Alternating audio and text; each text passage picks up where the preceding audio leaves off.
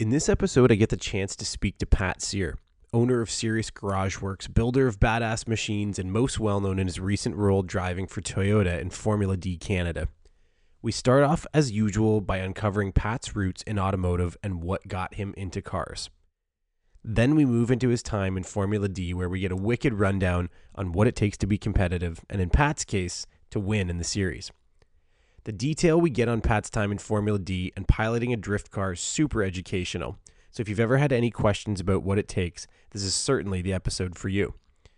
We end off with some early news of Pat's plans for the upcoming race season and a bit of a surprise on a new format he's out to crush in 2017. Pat's a badass. He builds incredibly badass machines. There's no question this guy's at the top of his game. As usual, I hope you enjoyed the conversation as much as I did. I'm your host, Trevor Byrne, and this is the Bucket Seat Podcast.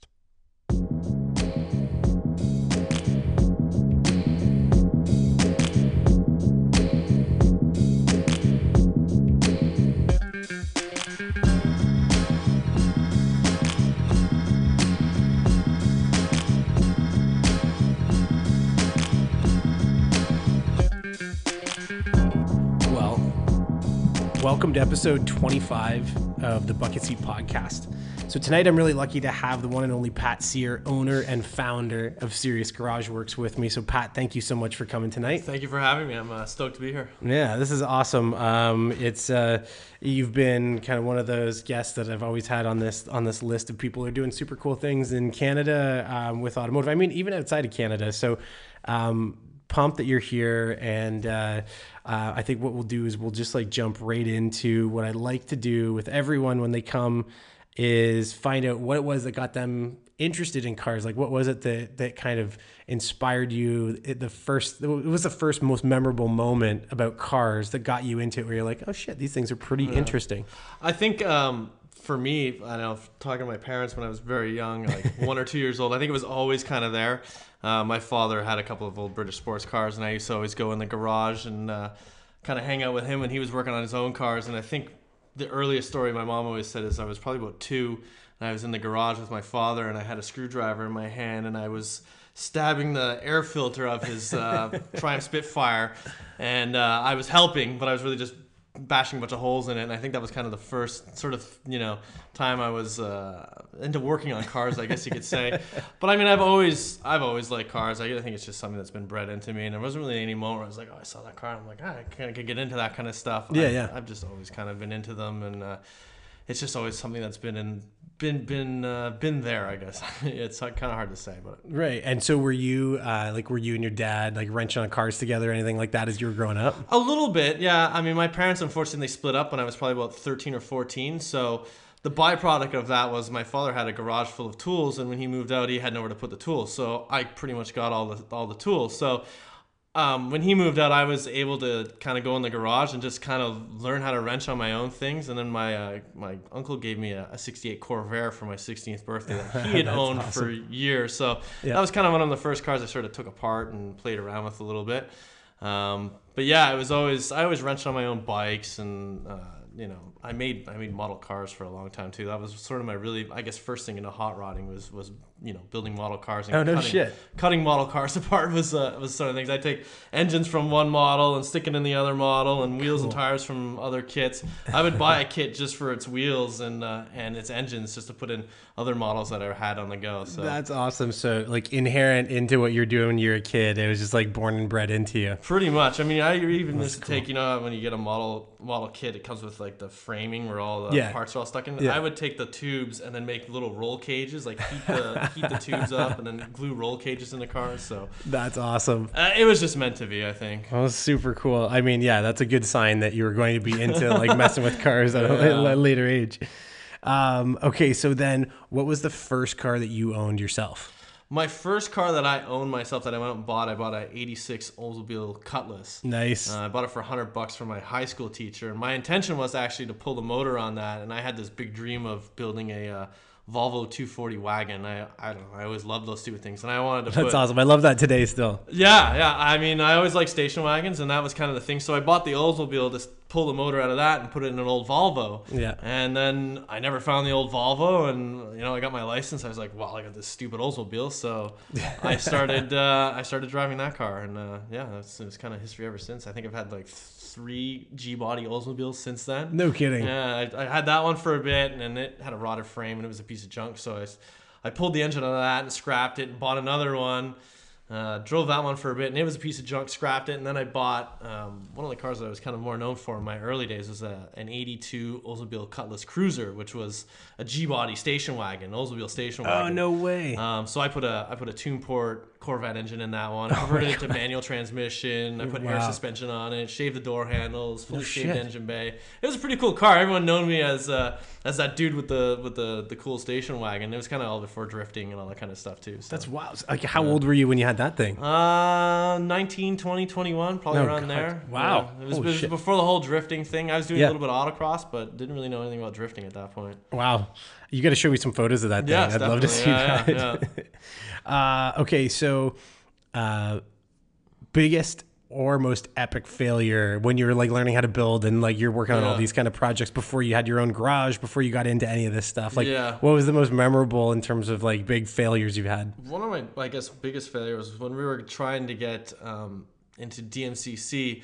I had gone and watched one of the pro events, and a lot of the guys there with Corollas were running carburetors on their Corollas, like McCuneys or whatever. Yep.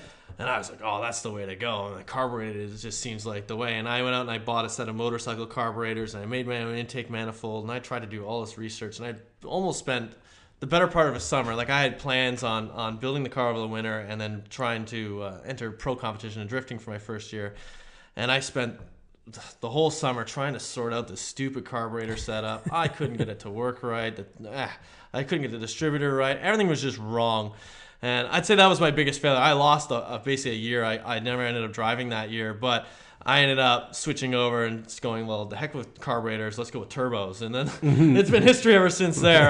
It was definitely a good move on my part on that end to say the heck with the carburetors and let's go turbocharge. So nice. I regrouped and did another year, and then that was it's kind of like, I think if you'd been really great at building and working with that carburetor, you probably would have gone a different direction then. Well, that's it, right? I mean, I would have fought my way through drifting with relatively no horsepower, and it would have been a different way to do it. But I mean, once I put the turbo on that car, it was such an animal. And compared to the other Corollas that were drifting at the time, they couldn't compare. The turbo was the way to go. That's wild. Yeah, I mean, it makes complete sense. It's such a big step from a carbureted car to a turbocharged car. Yeah, I mean, that was the thing. The guys that were driving, it was Ben Alden and another one of his buddies from the States. They were kind of, Ben had he was in the army in Japan, so that was the whole thing in Japan. Everyone ran carbureted and ITBs and all that stuff. They didn't really turbocharge. Turbocharging Corollas was like, I don't know. It's not really the authentic thing. Yeah. So when I saw it, I'm like, wow, they sound great. And they were making it happen, but it just didn't seem like they had a lot of grunt. But it worked.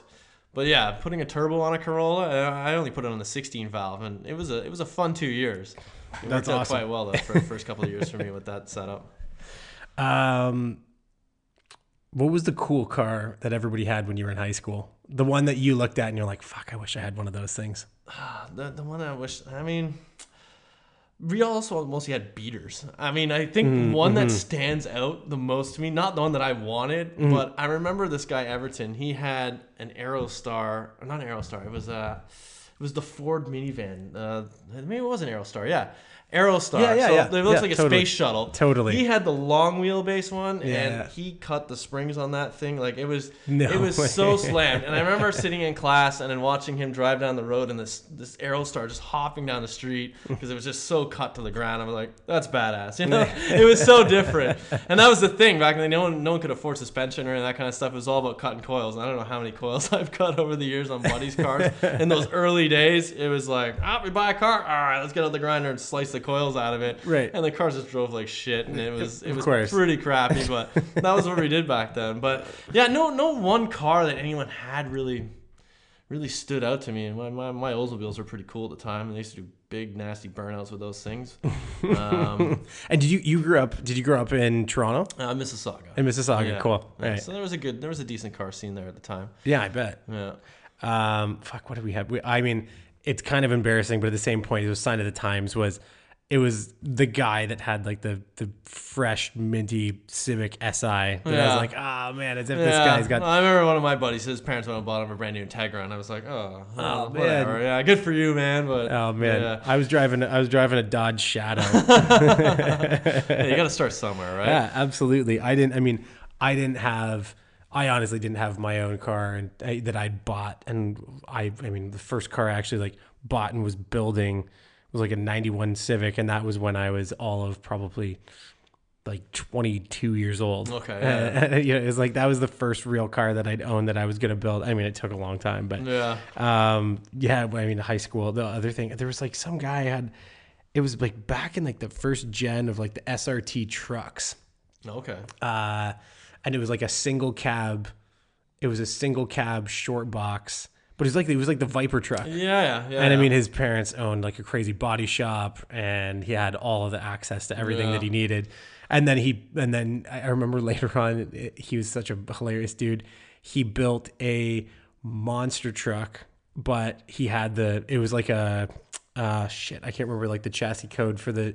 Would it be like the late 80s, early 90s Camaro? Okay. And this thing was just like perched on like a full monster truck body. It was the most ridiculous thing. He drove that thing around the seen. street. And he drove that thing down the street. Jeez. Yeah. He inevitably lost his license for other reasons, but and he ended up driving really fast four-wheelers after that. Oh, okay. Okay, so what do you drive? What's your daily driver today? What's your like stable of daily drivers, or what have you got? My daily grind is I got a Scion FRS. I mean, they didn't give it to me. I went and bought it. It was a rollover car that I bought that I fixed up. But I love that car. It's just fun to drive, and it's light on its feet. It's good on gas, and it's always fun to have a car. They say it's always fun to drive a slow car fast than a fast car fast. So the FRS, I find myself I'm always flat on the gas everywhere, and I'm taking on ramps as fast as possible. But you don't find yourself way out of the speed limit when you're driving it, and I just really enjoy that car. So I have that. I have my Duramax Suburban that I built years ago. Oh, right. It's my tow pig. That's your tow machine? Yeah. So I still got that thing.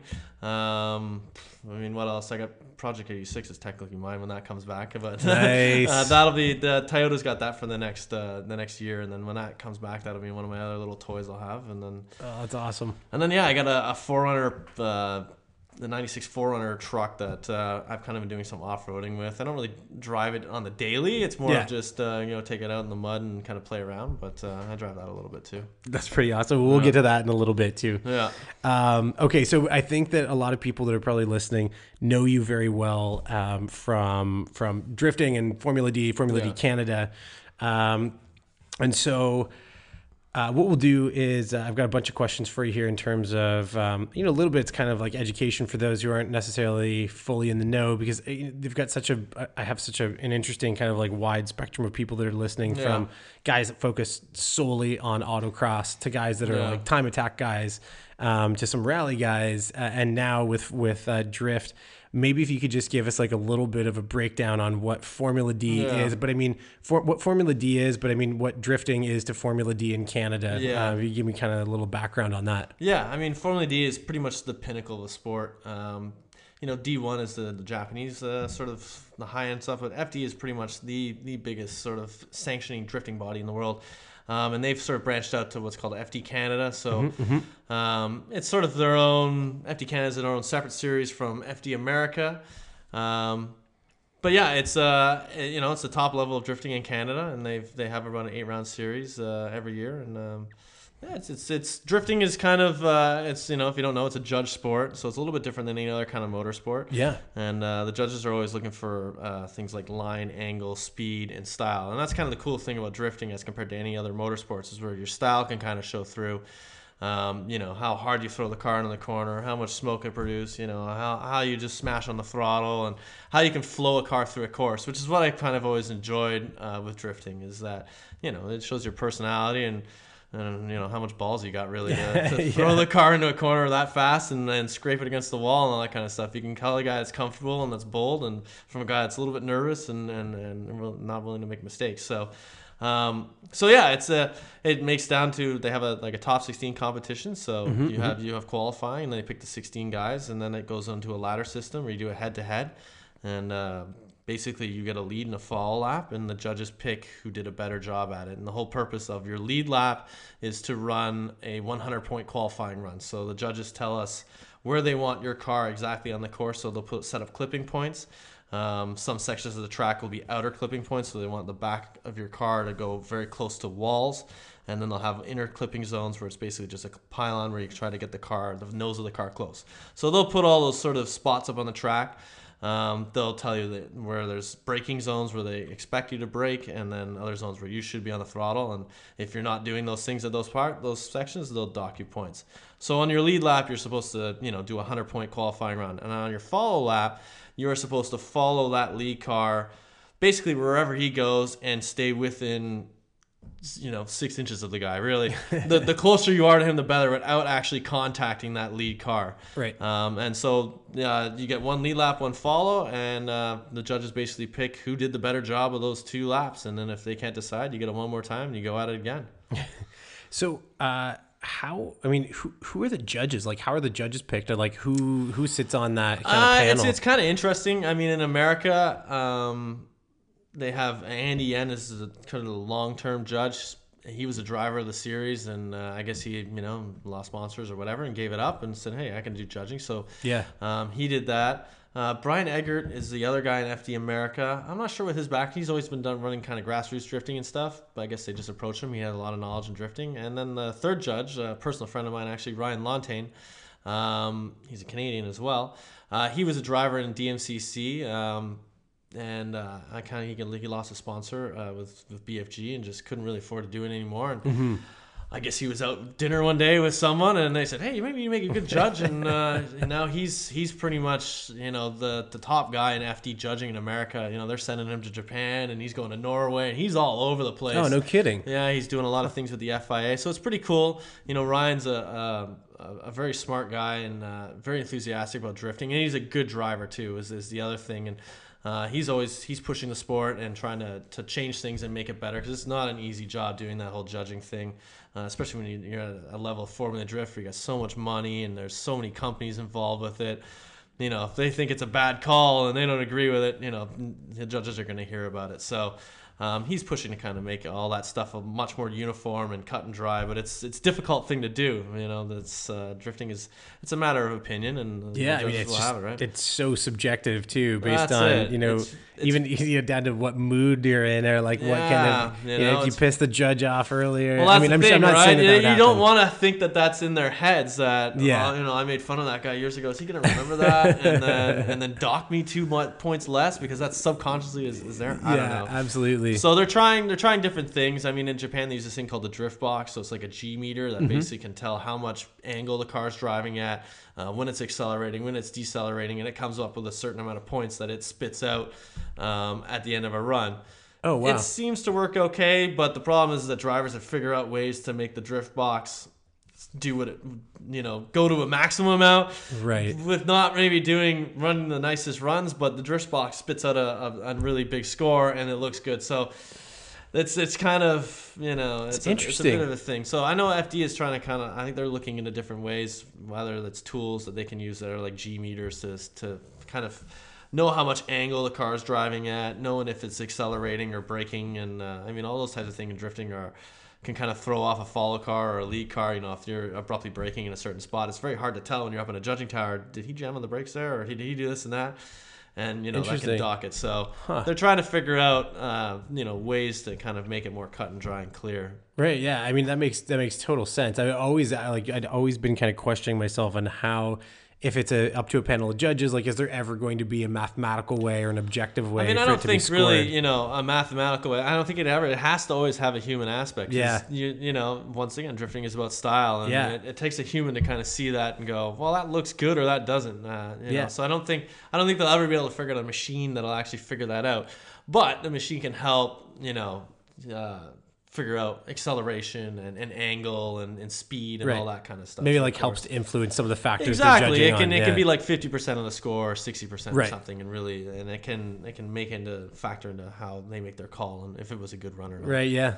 Wow, that's crazy. I honestly had no clue that that was happening, and that's only in Japan right now. In Japan, they're doing this thing called the drift box. They've been using it for a while, Yeah. and I think FD is kind of playing around with their own sort of system and trying to do it. It's just it's very hard to make a consistent tool. You know, this is a custom-made thing that they're trying to figure out. Yeah, so, and I mean, if everybody's putting one of them in their car, like, you know, what kind of tampering is going to happen with it? Like you said, like the drivers learn the system, and in between runs, they have to put it from one car to the next car and not have it fail. And if it does fail, then what happens? You know, is the run screwed? Do they have you can't do it again.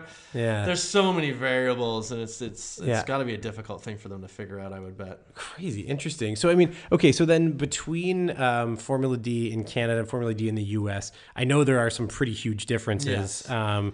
You know, clearly everything that happens in Canada to what happens in the U.S. usually is scale. So like everything in the U.S. is happening in budgets and audiences and number of races and number of events. Yeah. You know, there's obviously a ton of differences between the two. But I mean, for you, like, what do you see as the biggest differences between what's happening in the U.S. and what's happening in Canada? I mean, once again, it's budget and development. I mean, the teams in the U.S., this is their job. It's purpose-built race teams. You know, they have millions of dollars set into this stuff, and they test and they develop cars to go super fast sideways. Yeah, and it's, you know, their teams are hiring engineers to kind of figure out how to make these cars go. And we're in Canada, you know, we're going off of our own knowledge, and I don't think there's anyone in Canada that uses drifting as their career. You know, that is a career drift driver. I don't think anyone's at that level. So yeah, that's one of the bigger factors. I mean, budgets are just they're out of control in the U.S. You know? Yeah, I mean, but that's with everything, right? You know, totally. Whether it's drifting or road racing or any of that kind of stuff, the budgets are always much more larger in the States. If you take a look at Formula Drift's site, especially in the U.S., there's a ton. Like, I mean, the sponsor list, it goes on forever and ever and ever. So huge, I mean, the money's coming in from what I'd heard. So I listened to a podcast called Maximum Driftcast. Yes, and those guys are pretty awesome. But I mean, a couple of others that are non-drift focused too. But I mean, from what I've heard, it kind of sounds like to even be considered to be a player in the game, like you got to be talking 1,000 horsepower plus. Yeah, I mean, it's definitely a horsepower war out there. You know, you got to be in the 800 to 1,000 horsepower and run really good grippy tires on your car. If you don't have that combination, it's going to be no good. But I mean, it still takes skill to handle that 1,000 horsepower too. If you don't have that, you're not going to do very well either. Yeah. But I mean, and that's the problem is that now, so you have all these like 1,000 horsepower cars. They're having issues where guys, you put a brand new set of tires on the car, and then, you know, you're supposed to do a lead lap and a fall lap. On the fall lap, the tires are shredded. They're almost done, right? Wow. These cars can literally destroy a set of tires within, you know, a lap and a half. Oh my You're God. talking wheel speeds of, you know, excess of 200 kilometers an hour. It just destroys tires, and you're running tires that are making, you know, 180 tread wear tires, so lots of grip, and the cars develop a lot of mechanical grip, and it just destroys rubber. So it's a thing where I think FD's made a cool thing in FD America, Pro 2, which is their feeder series. Yeah, I saw that. Yeah. Basically, they've set it up where they've capped all the cars to run only a 255 size tire. Doesn't matter what you're driving, doesn't matter how much power you got, anything. 255s. That's it. Wow. And you have a minimum weight that the car has to be have. And I think that's a really good step in the right direction, because you can have 1,000, 1,500, whatever horsepower you want. If you're on a 255, it ain't going to make a difference. Really, a 255 size tire with 600 horsepower is probably the ideal setup. Right. So they're kind of, I think with Pro 2, they're trying to keep it more attainable. A lot of guys are building these monster cars for Pro 2, and you know, these guys will show up with unlimited budgets, and then they blow away any of the sort of lower end guys that are trying to make their break into drifting. But, I think even for on a pro level, if they cap it off like that, I think it would make for a more exciting competition, because then everyone is basically driving on the same size tire. Horsepower is not really a factor at that point. Mm-hmm. Chassis makes a difference because obviously certain cars will develop more grip than others just due to their the way the suspensions are designed and everything. But it's a tough thing that they have to deal with. I mean, as with anything in America, you know, just more money, more horsepower. They just keep more and more and more and more, and then it gets to a point where it's just unattainable for anyone to kind of get into it. Yeah, and it hurts the show at that point, because then you just have a couple of key players that just take off on everyone, and it makes it becomes like a bit of a money game, whereas like who's throwing more money at it, and you know, whoever could be more successful. Would you say then that Pro 2 is like maybe a little bit closer to what's realistic in Canada in terms totally. of something? Yeah. I mean, I did Pro 2 for a little while, I think 2 or 3 years ago, and it was unrealistic even then when we were showing up. And they came up with this rule for the 255 star. I'm like, I kind of want to go back now. I think now I feel like we'd have a good chance of actually being competitive down there with that size of a tire and our car, the setup that it is. You don't need 1,000 horsepower to compete. You know? How many, and if you were to go, like say hypothetically you were to go do that, how many races do they run in the US? I think they do for Pro 2. I think it's 4 or 5 rounds. Okay, cool. Yeah, I think it's around 4. It's piggybacked off of their pro event, so it happens on the same weekend as a pro event. Right. But they don't do it on all of their events. And then in their like strict pro category, how many races? I think they have 9 or 10 rounds. Yeah, like there's quite a few. Yeah, they're building it up. In comparison, in Canada, there's maybe like 6 races. In Canada, they're doing 8 rounds. I say that with quotations but they're doing the 2 rounds per weekend at some of them. So okay. So yeah, if you have the same track on Saturday, it's round 6, and on Sunday it's round 7.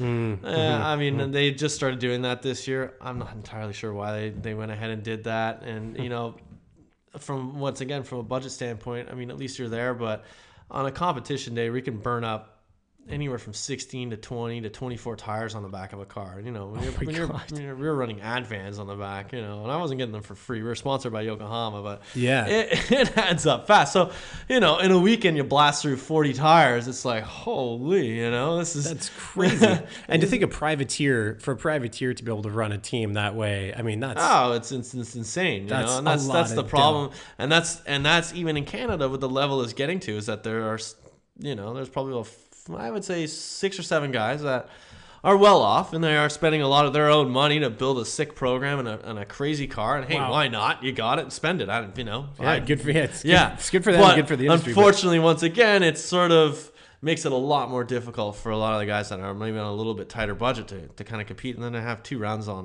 one weekend. It just kind of seems a little ridiculous to me. That seems, and I mean, there's got to be the fact that there's no kind of like rest and repair period between that's the other thing and the next too. weekend. Yeah, I mean, on a drift weekend, the car just gets a crap kicked out of it. And to run two competitions back to back in one weekend, that's hard on everything. Pretty heavy toll to run the car. Are there? I mean, you're talking a lot about tires. Are there? This is a bit of a dumb question for me because I just don't know. But are there manufacturers that are trying to produce a high grip tire at a lower cost specifically for drift events? I mean, I know Maxxis came up with what was they called the ZL Drift, I think is what they called. And the problem, I think, in terms of like a pro drift tire, you got to have grip. Drifting is about grip. A lot of people are like, you just throw some crusty, shitty tires on the back of the car and you go sideways. And then, no. It's like we're putting high-end, very expensive grippy tires on these cars to get the grip to go as fast as possible sideways. Right. So, there's a lot of companies out there that'll make, I know Achilles kind of has, their tires are a little better budgeted. Zestino, I think maybe they have something that's out or whatever. But it's difficult. If you start getting in that 200 to 180 tread wear range, it doesn't matter what you do. If their tires are developing grip, they're going to burn down fast. There's just no way around it. No one has really figured out a way to make a tire have 180 tread wear and then last 10 laps. I don't know. I don't know what they got to do to come up with that, but it just seems like to make the rubber have the grip, they get burned down faster. So if you run like a harder compound rubber, it lasts longer, but you don't have the same amount of grip. So it's kind of the trade-off between the two, right? So interesting. And then with FD, you're limited. I know not in FD Canada, but in FD America, you can only run tires that support the series.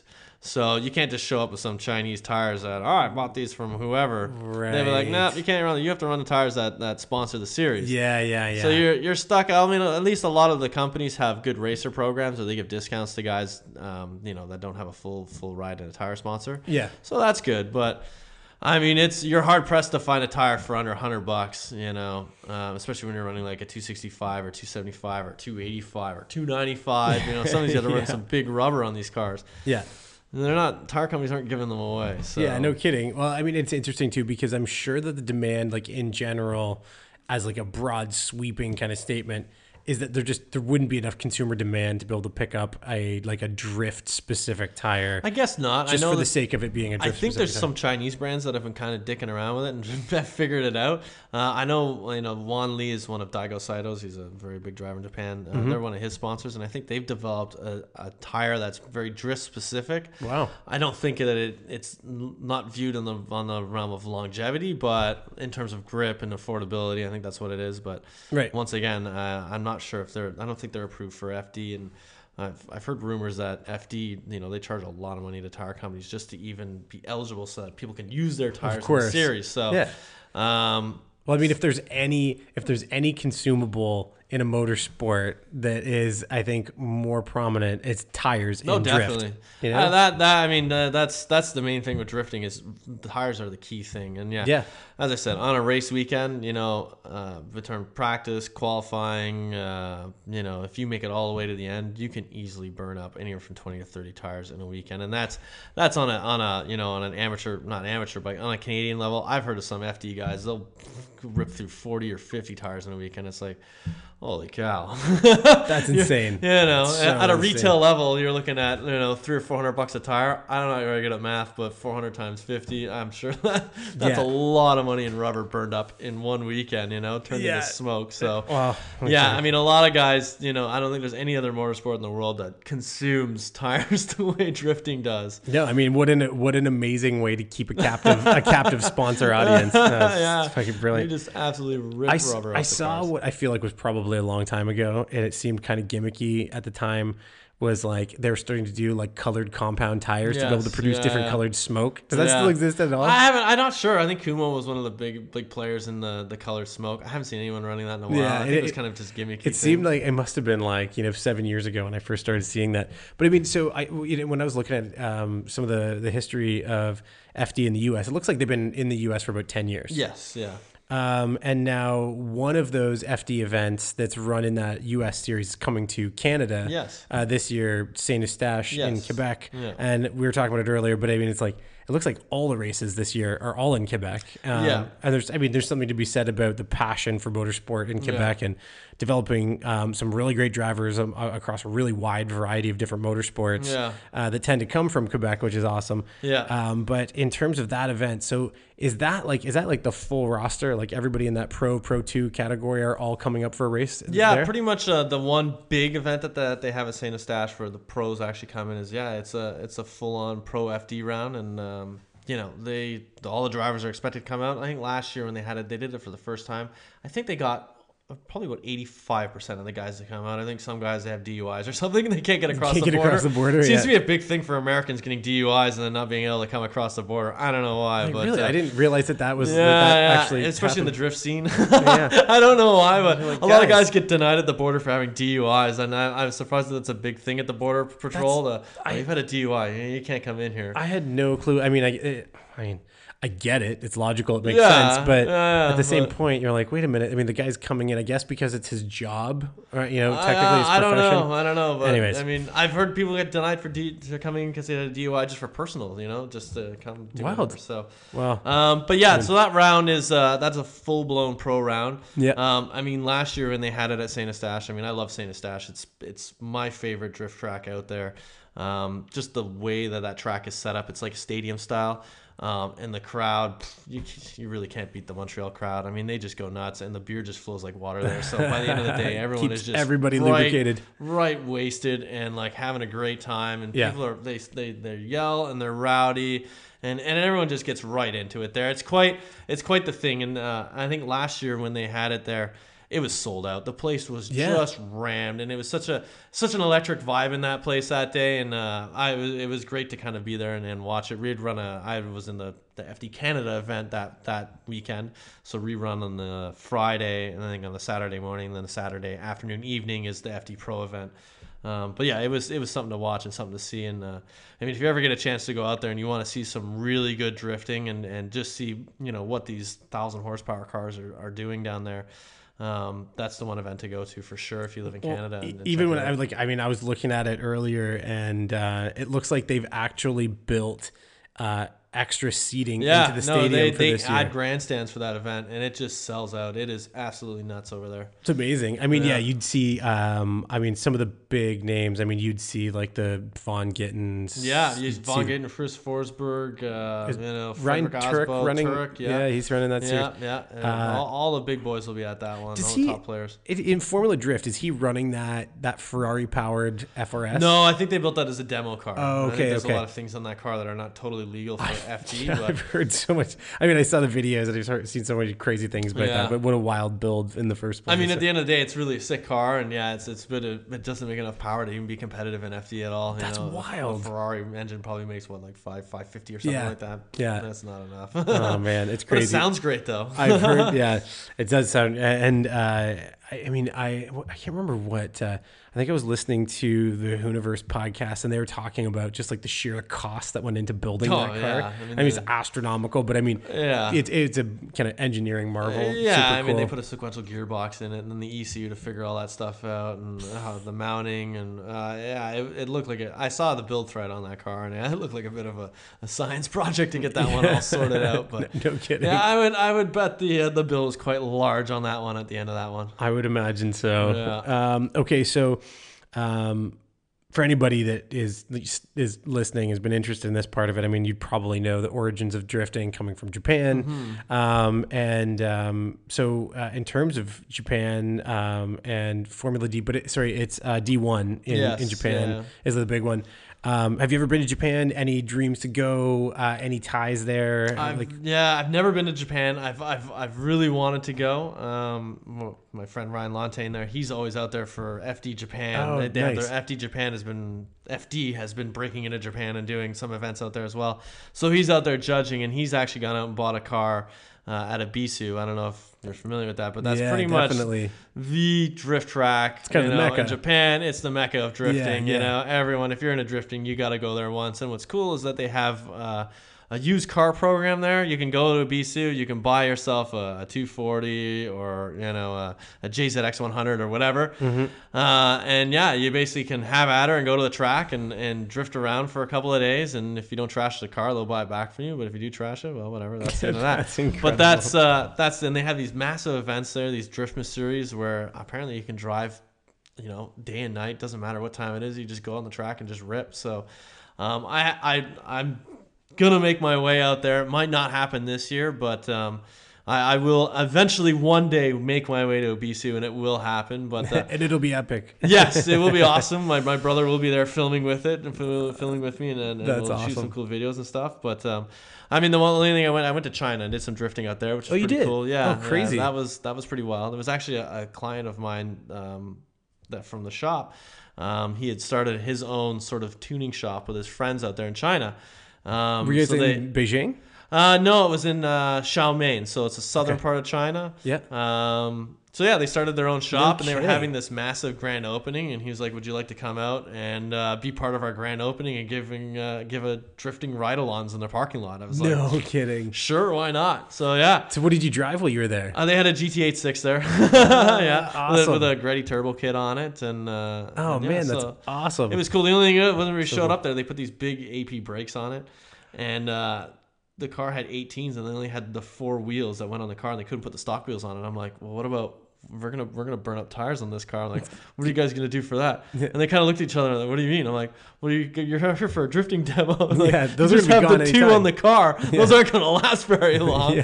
So it was a little. I had to go easy on it for a little bit because we only had 2 tires. But in the end, I did the drifting demo, and then another guy handed me the keys to like a BMW M4, and I went and drifted that thing around and burned the tires off of that. So it was a lot of fun, kind of just going out there and my friend Togo that sent me out there, they treated us so amazing, and had fancy dinners, and we took a great tour of China, and it was an unbelievable trip. They brought my brother with me, so he was out there, he got to experience it all, and it was one of those trips that I'll never forget, and I don't think I can ever duplicate. It was quite amazing. That's awesome. Yeah. I had no clue, but that sounds like a pretty epic trip. I mean, I've done a couple into Japan. I mean, my eyes were super open. I was up in the mountains in Guma. Got a chance to do some stuff that I can't talk about, but there was a moment where I was like, fuck, this is like This is like the genuine mecca in terms of like where these 86s were allegedly, definitely. kind of, bombing up and Yeah. down these mountain roads. And, Yeah. it felt pretty special. I really, so I've not had a chance to go to Ibisu. Yeah. But I was following, I don't know if you've ever seen this guy on YouTube. It's either, I think it's Hachinori, I think is the guy's name. Yes. Yeah. Yeah. Yeah. And I mean, it's a pretty cool video. Like, it's a Yeah, pretty yeah. cool channel that he's got. Yeah. Yeah. And it looks He does really, a lot of cool things, that guy. yeah. I mean, it looks really interesting. Like when he does, I watched his episode on Ibisu, and he's out there ripping on the car. And after 10 laps, he just brings it back in, and there's your full spot. You can come back, you can use tools, you can Yeah. repair everything like right there trackside. Yeah. It's just like anybody who needs the space, you just come in and out and do it. Yeah. I'm like, I gotta go. He's like bumming the car around a corner and has no brakes, and he's just like, well, I'll just gear down and slowly make my way into the spot. Yeah. But it's one of those places where, I mean, I am, I haven't even like remotely scratched the surface of the things that I want to do in Japan. And I think the next time that I go, I really want to be able to extend my trip and stay like an extra 4 or 5 days. Yeah. After having Jover on the show, he was like, oh man, here's like the 5 things kind of that you have to do while you're there. Yeah. And I never even got a chance to do any of them, but that's definitely one of them. I've actually admittedly never driven a right-hand drive car. Wow. And so that's obviously something that I'm really, Go to Japan, you got to drive something. Right? yeah, exactly. Like I have like no hesitation in it either. I'm like, hey, I would just throw me in the car. Like I'll be good after a couple That's a little blocks. awkward at first. Yeah. But you get used to it. Yeah, you'll figure it out. Yeah. Okay, so that makes that makes a lot of sense in terms of wanting to be there. There's some cool shit that happens at there's more than cool shit that happens at Ibisu, but yeah, it's just an amazing place. I mean, they even have a petting zoo there. The guy's got lions and they got all sorts of crap at that place.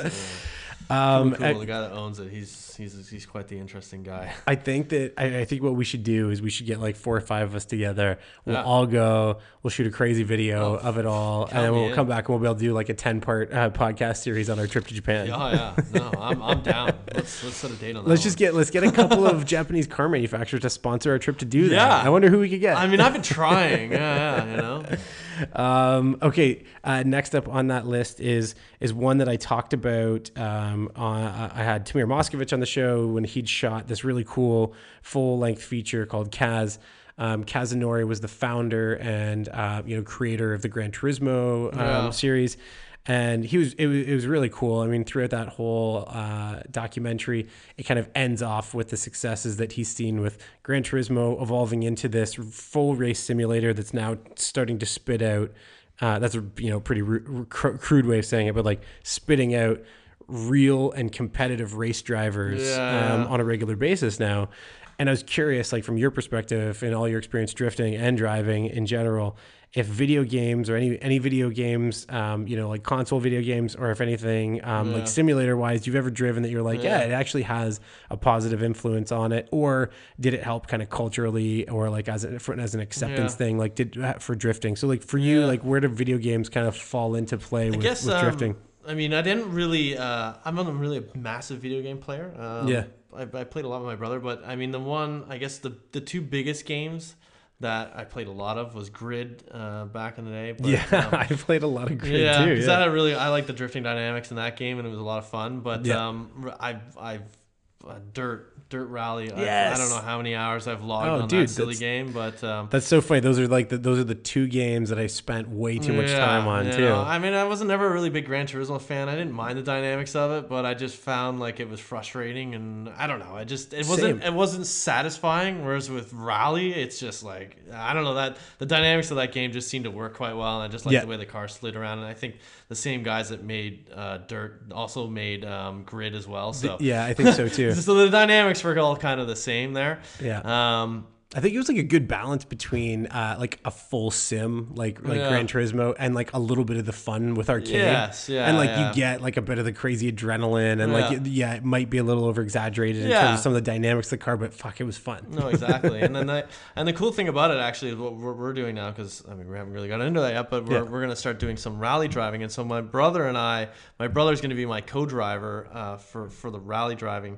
What we've done is that we're going to start practicing on video games. So we'll take pace notes on the video game, and then he'll sit beside me and I'll drive the game, and he'll basically tell me the corners through the game. So it's like amazing. You get a little bit of practice and you get used to it, and it's good. And you make a mistake, I crash in the game, it's no big deal. You crash the car on a rally stage, we're gonna have a bit of a problem. So we need that practice, and that's kind of the cool thing with video games is that we can do that kind of practice, and it's pretty realistic in that regard. You know? Yeah, I mean, you certainly do save a lot of money in development and time spending wrenching on the car. Comfortable, especially when you're doing a driver co-driver thing where me and him have never done anything like that. So it's very new for both of us. So it kind of gets our feet wet in the video game, and hopefully when we get in the car and we actually go do it for real, we feel a little bit more comfortable than just kind of winging it and getting into it. That's fucking awesome. Yeah. I mean, good for you guys. I mean, I wish you all the best of luck in that. I mean, I think it's a really interesting thing to be able to do, like your recce on an actual video game. Where all right, well, we'll figure all this out, pull our pace notes together. With that, I mean, it probably is the perfect time to talk about it a bit. Is that so next year, as we talked about a little bit before, you're not going to this coming season. Yes. You're not going to be involved back in Formula D. Yes, but you're making this move now. Yeah, we decided to take the year off this year. FD Canada kind of announced their schedule, and they came out with these 8 rounds and no rounds in Ontario. I was a little bit disappointed in that. Mm-hmm. It's tough, when you're doing this at a pro level, you need sponsors. I've been doing this for like 10 years. I have a lot of great companies that back me, and it's starting to get to the point where it's just like, where is this going? Drifting has been around in Canada for a very long time, and it just does not seem to want to make its way out of Quebec. And unfortunately, companies, Quebec is only one province in Canada, and it's a very small market. And so it's very difficult to companies to go, well, we'll spend a bunch of money sponsoring you, but then, well, it's only in one province. Like, they're kind of, they look at it a little funny. So I was a little bit disappointed when the FD Canada didn't announce an Ontario round. And I mean, I know from their perspective, unfortunately, Ontario fans, they don't come out in drones. I think if they had a consistent round somewhere in Ontario every year, people would start to come out. I mean, you look at CSCS, they seem to get decent numbers on crowds, and they've done quite well, but CSCS has been around for a long time. Yeah, everyone you have to develop and establish a bit of a rapport. Exactly, and that's what you kind of got to do, and it just doesn't seem like the organizers of drifting in Canada just want to give it that chance. They say, I lost money last year, so we're not going back again. And it's like, well, you're kind of shooting everyone in the foot here. It's crazy that at like Indy that just couldn't keep going.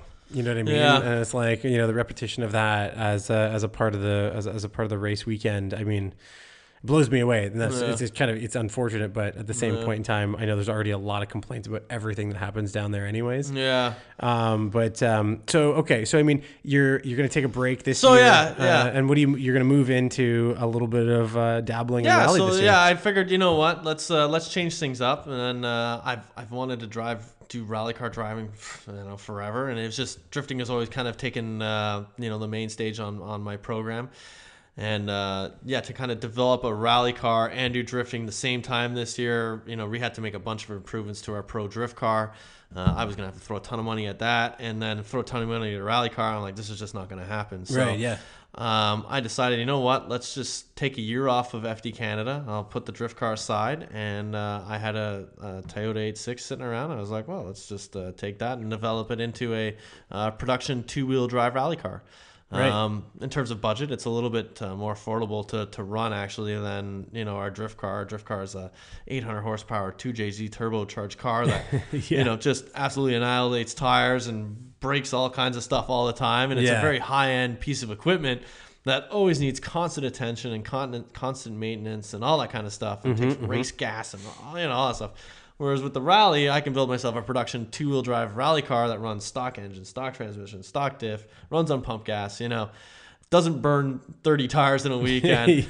So I was like, well, we'll give that a try, and it's something I've always wanted to try. So we're taking basically a completely stock Toyota 86 and putting a full-blown rally cage in it and beefing up the suspension and doing some of that kind of stuff. And I'm hoping to kind of make my debut in rally middle to the end of August. There's 3 rounds that we're going to do, with Tall Pines being the last one, which is one I've always wanted to do. I've gone and watched it many times, and I was like, I just want to get out there and drive. So our plan is to do sort of those 3 rounds of rally this year. And then in 2018, what I'll do is we'll bring back my 2JZ FRS. By then I should have the budget that we need to make our improvements on that car, and I will probably just do the very large select rounds of FD Canada. So like they're saying a stash round, one at GP3R, and I think they have maybe one at Momini. Just do the really big ones, and then we'll focus on doing 3 or 4 of the really big rally rounds. I mean, I won't be fighting for championships. We'll just be going for wins, but yeah, totally. I've never been very good at going for championships. I think I was runner-up in DMCC like 3 years in a row. I got driver of the year 1 year in FD Canada, which is basically champion, but you know, they didn't kind of call it that. But yeah, championships has always kind of eluded me. I've won a lot of races, but then we always seem to have disastrous other rounds that they just don't level themselves out. There was a point where I was either winning or I would just like fail utterly or break the car badly. So, so yeah, I think that's what we're gonna do, and I think it'll be a better sell to sponsors. Where we're running 2 Toyota 86s in 2 different series. So you get a much wider range of crowd and people that are watching it. Totally, and I think it'll just be cool. We'll paint the cars the same way, and I think it'll broaden me as a driver, and I think it'll be a fun thing to do. That's awesome, man. I mean, I think they're lucky to have you. You've obviously got such a wide range of driving experience too, and being able to put those two together. Yeah, I'm interested to know from your perspective after you get out there and you run your 3 events in the summer. I mean, I'd love to have you back, so hopefully you'll come back too. But I'd love to know kind of what skills you're able to to transfer from drift to rally, because I mean, as a spectator or somebody who's watched a lot of both, I mean, the dynamics. There have to be some. I mean, there needs to be, or not needs to be. I'm sure there are some common places definitely where some common things. I think the hardest part for me is not going to be not to show off when driving the rally car. If I come around and say, "Oh, look, there's a bunch of spectators there. Let's go through, figure out full lock." Maybe not the fastest way around, but I think in the pits, people are like, "Wow, you blast around." Because I mean, I've gone out and watched a lot of rally, and it's like 4 guys are like, "Wow, that guy ripped through that stage going buck sideways. It was awesome." And then the rest of them are like, "What is this guy doing?" Well, that's the thing. Left foot breaking the shit out of his car. Were you at Tall Pines this year? I didn't go last year. No. So last year. I kind of got bored. I would go and I'd watch, and I'd be like, 4 guys are fun to watch, and then the rest of them are just driving like pussies. Well, I mean, that's the thing is with that series, I mean, even that race in particular. So they had Pastrana came up. He's a wild man. So Pastrana came up, and I mean, between Pastrana and Antoine Lestage, I mean, clearly the Subaru, the Subaru roots run deep there, and then you've got Brendan Semenuk too, who's running the fully prepped Crosstrek in that series now through Rocket Rally and Pat Pat Richard's company, and when you see Travis come through the corner at I think it's the Iron Bridge stage. That corner, when he came through, I mean, the crowd goes absolutely buck wild. And I was like, I wonder what Antoine's gonna do. And I mean, he came through just as hot, if not hotter, coming through, knowing that Travis just put on a show for these guys. I'm gonna come through. It's and motorsports. Part of it is putting on a show. It is, and I mean, especially for the spectators at rally, you might only get to see 3 corners. And in those 3 corners, I feel like without having anything to substantiate it, the guys are coming through there going I'm gonna give them a bit of a show. I mean, you should. I mean, and then some of those guys, they just go through there, and it's just I don't know, it's so dismal. You could have gone through their buck sideways, and why didn't you? Or they could come through in second, and they're in fourth as they putter by. But so I'm kind of worried that might be my sort of downfall, is that I might drive too sideways too much. And I think the cool thing with rally is kind of controlling how hard you drive, and controlling that fire to not over push, because if you over push, you're just gonna end up in the trees. So that's the thing. I mean, I think Ken Block kind of found that early on in his. But that's what's made him so popular, is that the guy, maybe he doesn't go out and win every weekend, and he's not the fastest dude out there, but everyone loves seeing him drive. He drives balls out. He's sideways everywhere, and it's fun to watch. Well, that's one of the things too, is that there's if there's a motorsport that is forgiving for a bit of showmanship, I would say that rally is probably one of those places that you can go and do it. A split second here or there. Yeah, totally. And I mean, for in Canada, I mean, it's in the all-wheel drive class, and in the all-wheel drive and open class. I mean. the Subaru Team Canada car, or the Team Canada Subaru car, is awesome. I mean, it's great to have factory support, yes, and a driver definitely. like Antoine. Yeah, I mean, that guy's you've dominated Canadian rally for years now. And, super absolutely. Cool, So it was fun to also see Travis come up, and he brought some extra fans. Yeah, definitely. But it was fun to also see like the camaraderie between the Subaru teams. Yeah. I mean, he was such a super nice guy.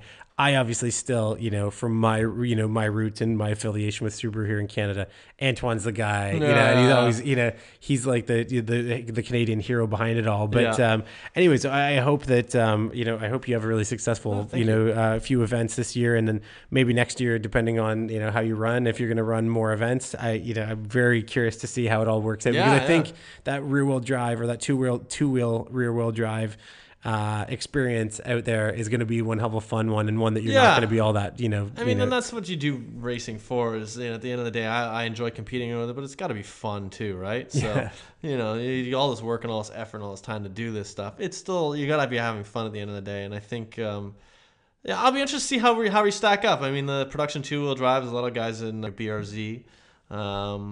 But yeah, not a lot of guys in production 2-wheel drive running a rear-wheel drive car. So yeah, if anything, I'm gonna put on a show. That's for sure. Yeah, exactly. We'll be going buck sideways a lot. I mean, I did the Polar Bear Rally this last February. So that's basically, it's an all-night.